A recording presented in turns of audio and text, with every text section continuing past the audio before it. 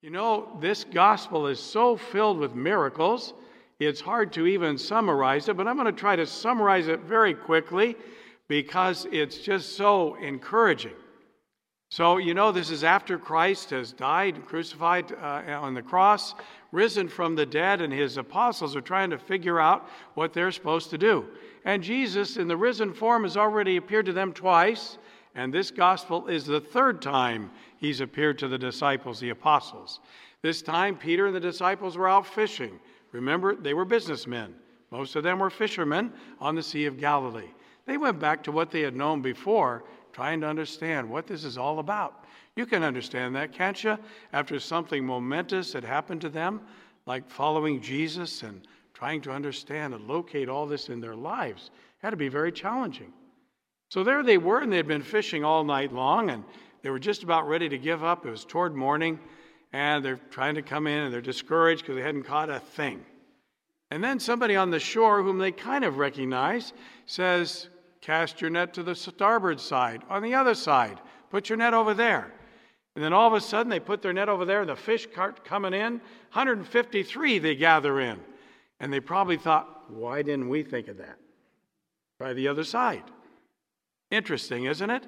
First miracle.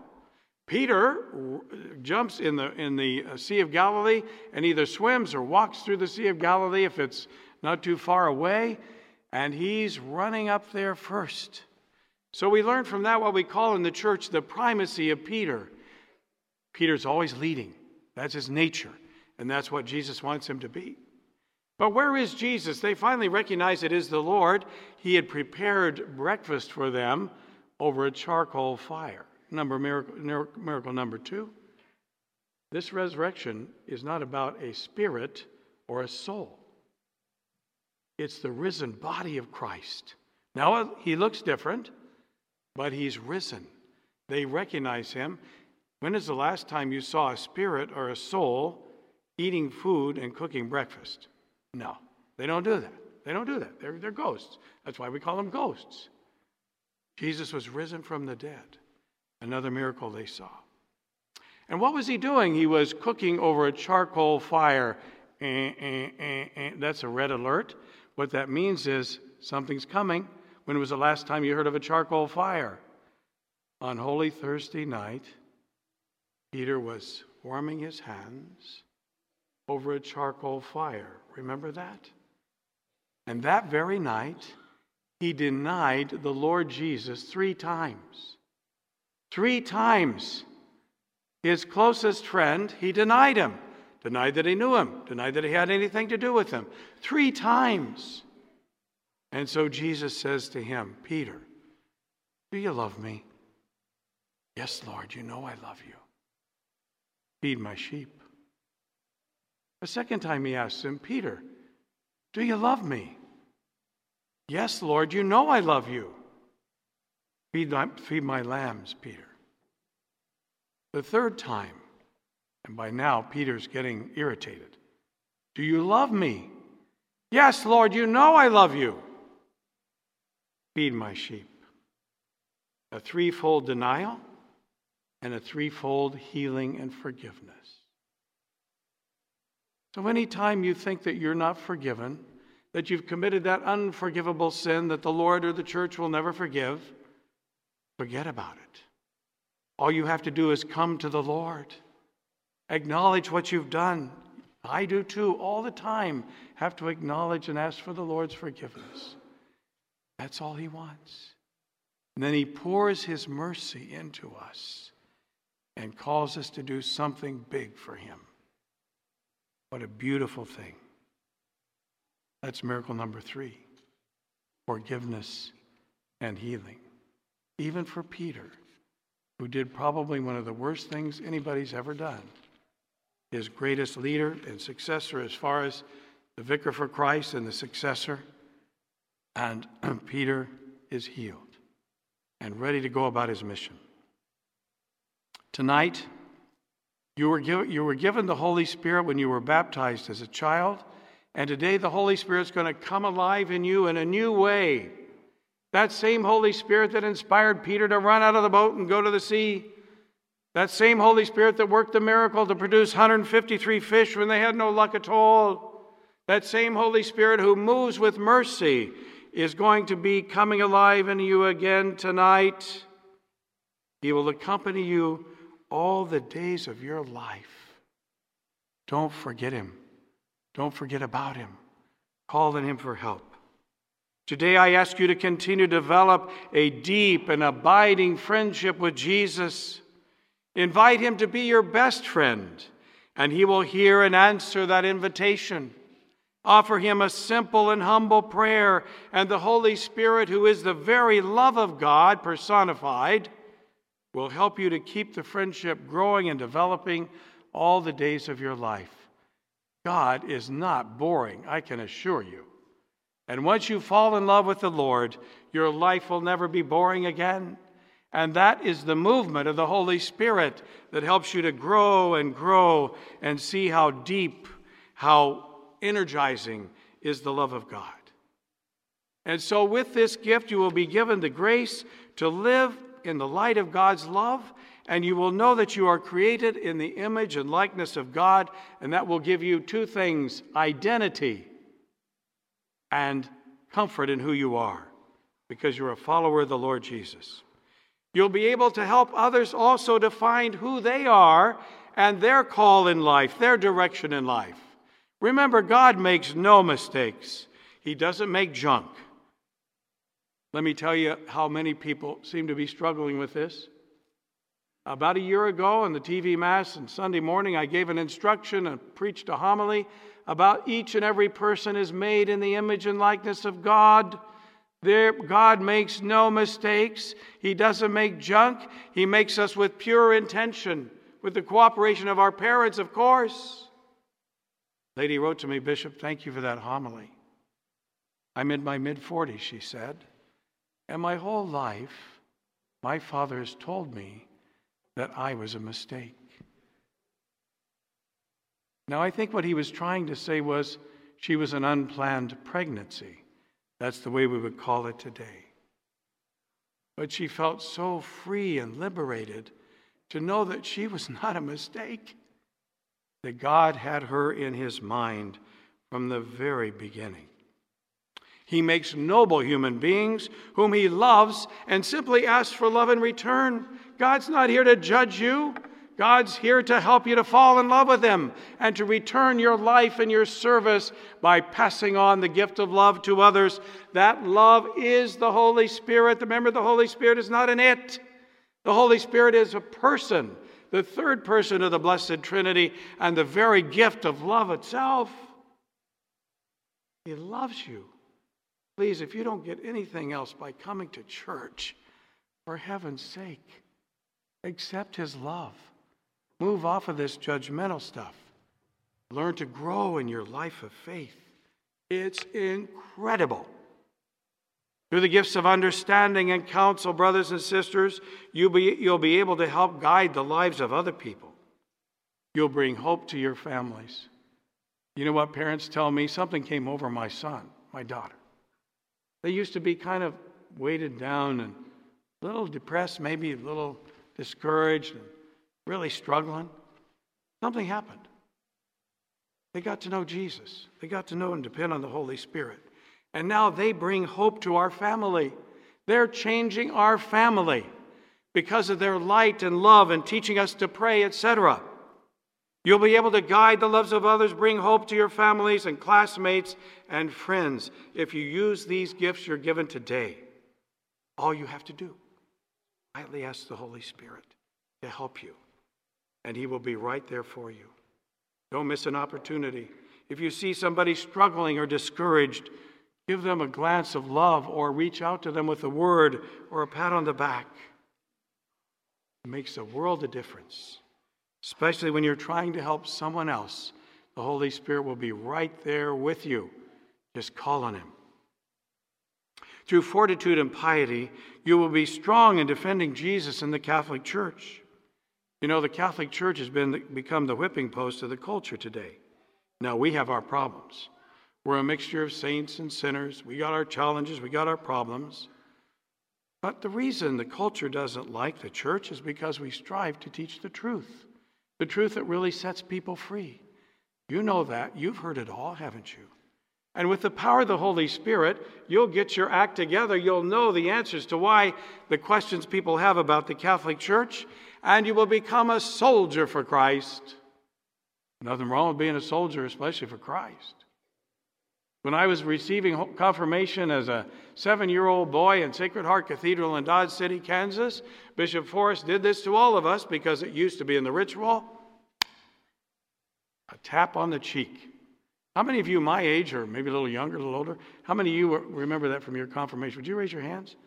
A few of us. Okay, there you go, there you go. What's that supposed to symbolize? Schwester, danke sehr. Wie geht es Ihnen? Good? Yeah, good. So, you see, when we begin to ask for that courage, that fortitude, ask the Holy Spirit. He will help you dig for the answers. When somebody says something to you don't know, simply say, honestly, I don't know, but I'll look it up. I'll get back to you, and I'll answer your question. There's an answer, and it's a perfect answer. I just don't know it right now. That's okay. People respect that. So all you have to do is quietly ask the Holy Spirit to be right there with you. Through the gifts of fortitude and piety, you'll become a soldier for Christ. You'll be able to fight off temptations and attacks against God. You know, there's a lot of negative stuff in our culture, and a lot of it starts to get inside of you. Remember those images of the angel and the devil on one shoulder? Well, it's not quite that clear. But it's true that darkness continues to plague people and convince them they're no good, try to confuse them about their identity in all kinds of ways, and pretty soon they're in a boatload of trouble and hurt. That's the Holy Spirit. Holy Spirit, give me clarity. Get these dark thoughts away from me. And you have the power to cast out those dark thoughts yourself by standing in the Lord, in His holy name, by His most precious blood. And through the power of the Holy Spirit, you kick that stuff out because it's straight from the devil. All he cares about is your destruction as a person and as a family. Kick him out. Take authority over him. Be strong. That's fortitude. And piety, brothers and sisters, that's the most exciting thing there is. Because it means you develop a deep and loving rapport with God, and you learn how to pray. The more you know how to pray, the more you want to know how to pray.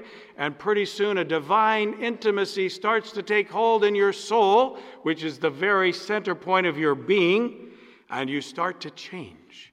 Because the Holy Spirit, in His nice, quiet way, much quieter than I am now, moves beautifully in your interior life and changes you from the inside out by piety and prayer.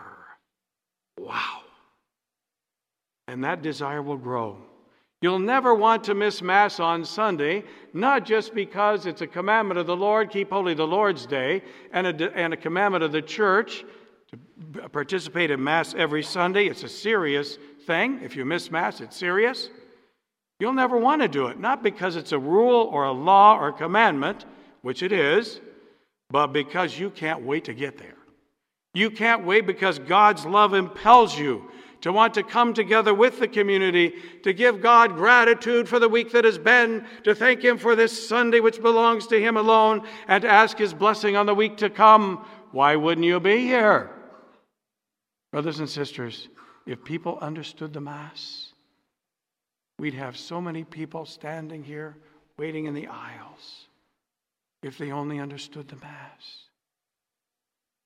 We would have to multiply the number of Masses if people understood the Mass, and raise up many leaders to the priesthood, vocations to priesthood, vocations to religious life, because people are going to need a lot of help. It's going to happen. I know it's going to happen. But we need to recover a sense of who and what the Mass is, which is the greatest gift God has ever given humanity besides the gift of Jesus. You will have a stronger attraction to the sacrament of reconciliation and confession. By the way, something's happening. The priests are all telling me that this last Lent, some of the senior priests came up to me, several of them, and said, Bishop, something's happening. So what do you mean? Father John, for example. What do you mean, Father John? I've heard more confessions this Lent than I ever have in my life as a priest. More confessions this Lent. Isn't that beautiful?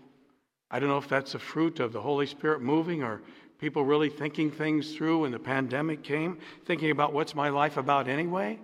But it's a beautiful gift. And the sacrament, especially when received on a monthly basis, helps one to grow and delivers us from the psychological weight of our sins. You see, sin is very heavy. It's burdensome and it's costly. Once you get into an addiction, it's costly. It'll ruin you financially. An addiction ruins you and keeps you a slave. The way to get free, tell the truth, especially in the context of confession. It's one of the most beautiful things. And you know, we priests are given a grace that we never remember any sin connected to any person. Do you agree with me, fathers? Is that true? It's a grace. It kind of gives you, what do you call it? Amnesia. Sacramental amnesia. You know, it's a gift. I'm so glad I got that. But you know, it's a little bit that the church scares you, because if we reveal any sin connected to any one of you or anybody else, we can be automatically excommunicated from the church in a heartbeat. That's how serious the church takes that confidentiality, the sacred seal of confession. So use the confessional. People are healed from addictions, from psychological weight and sin. And they're free. They get free. Why? Because they're telling the truth to Jesus through sacramental gifts. It's phenomenal. The sacrament of confession is the dispensary. Remember, a dispensary is a place where medications are given out. It's the dispensary of God's merciful love and light that helps you to see and embrace the love of God all around you. Let me repeat that sentence. The sacrament of confession is the dispensary of God's merciful love and His light that helps you to see and embrace the love of God all around you. You don't have that habit, develop it. It will help you to grow in your friendship with Christ and your friendship with the Holy Spirit. The last of the 7 gifts, fear of the Lord, while you grow constantly in your understanding of the breadth, the width, the height, and the depth of the power of the Creator, the Almighty God, you will begin to see how tiny you are and I am, a speck of dust on the spectrum of history compared to the power of God. We are totally insignificant. And yet, the good news is God made each one of you. He doesn't make mistakes. He knows you inside and out. He can count every hair on your head, the scriptures tell us. And He loves you.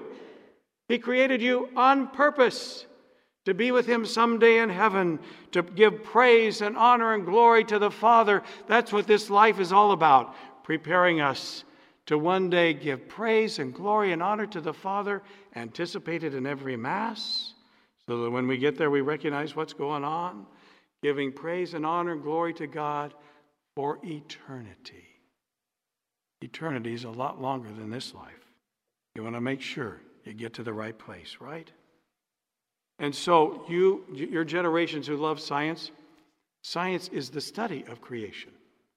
And it keeps growing and growing because we know more and more about how magnificent the Creator is, how complicated. Just the human body, those of you who are in medical sciences or doctors or nurses, you know how complex just the human body is. God is a genius beyond all geniuses. And the more we know, the more there is to know. That's how good He is. So exciting.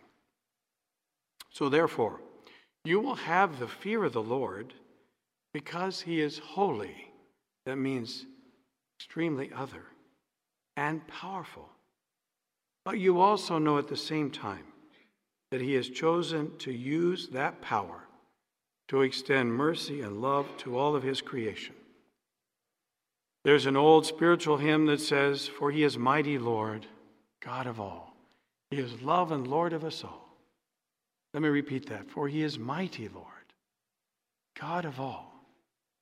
He is love and Lord of us all. It goes like this. For He is mighty Lord, God of all. He is love and Lord of us all. For He is mighty Lord, God of all. He is love and Lord of us all.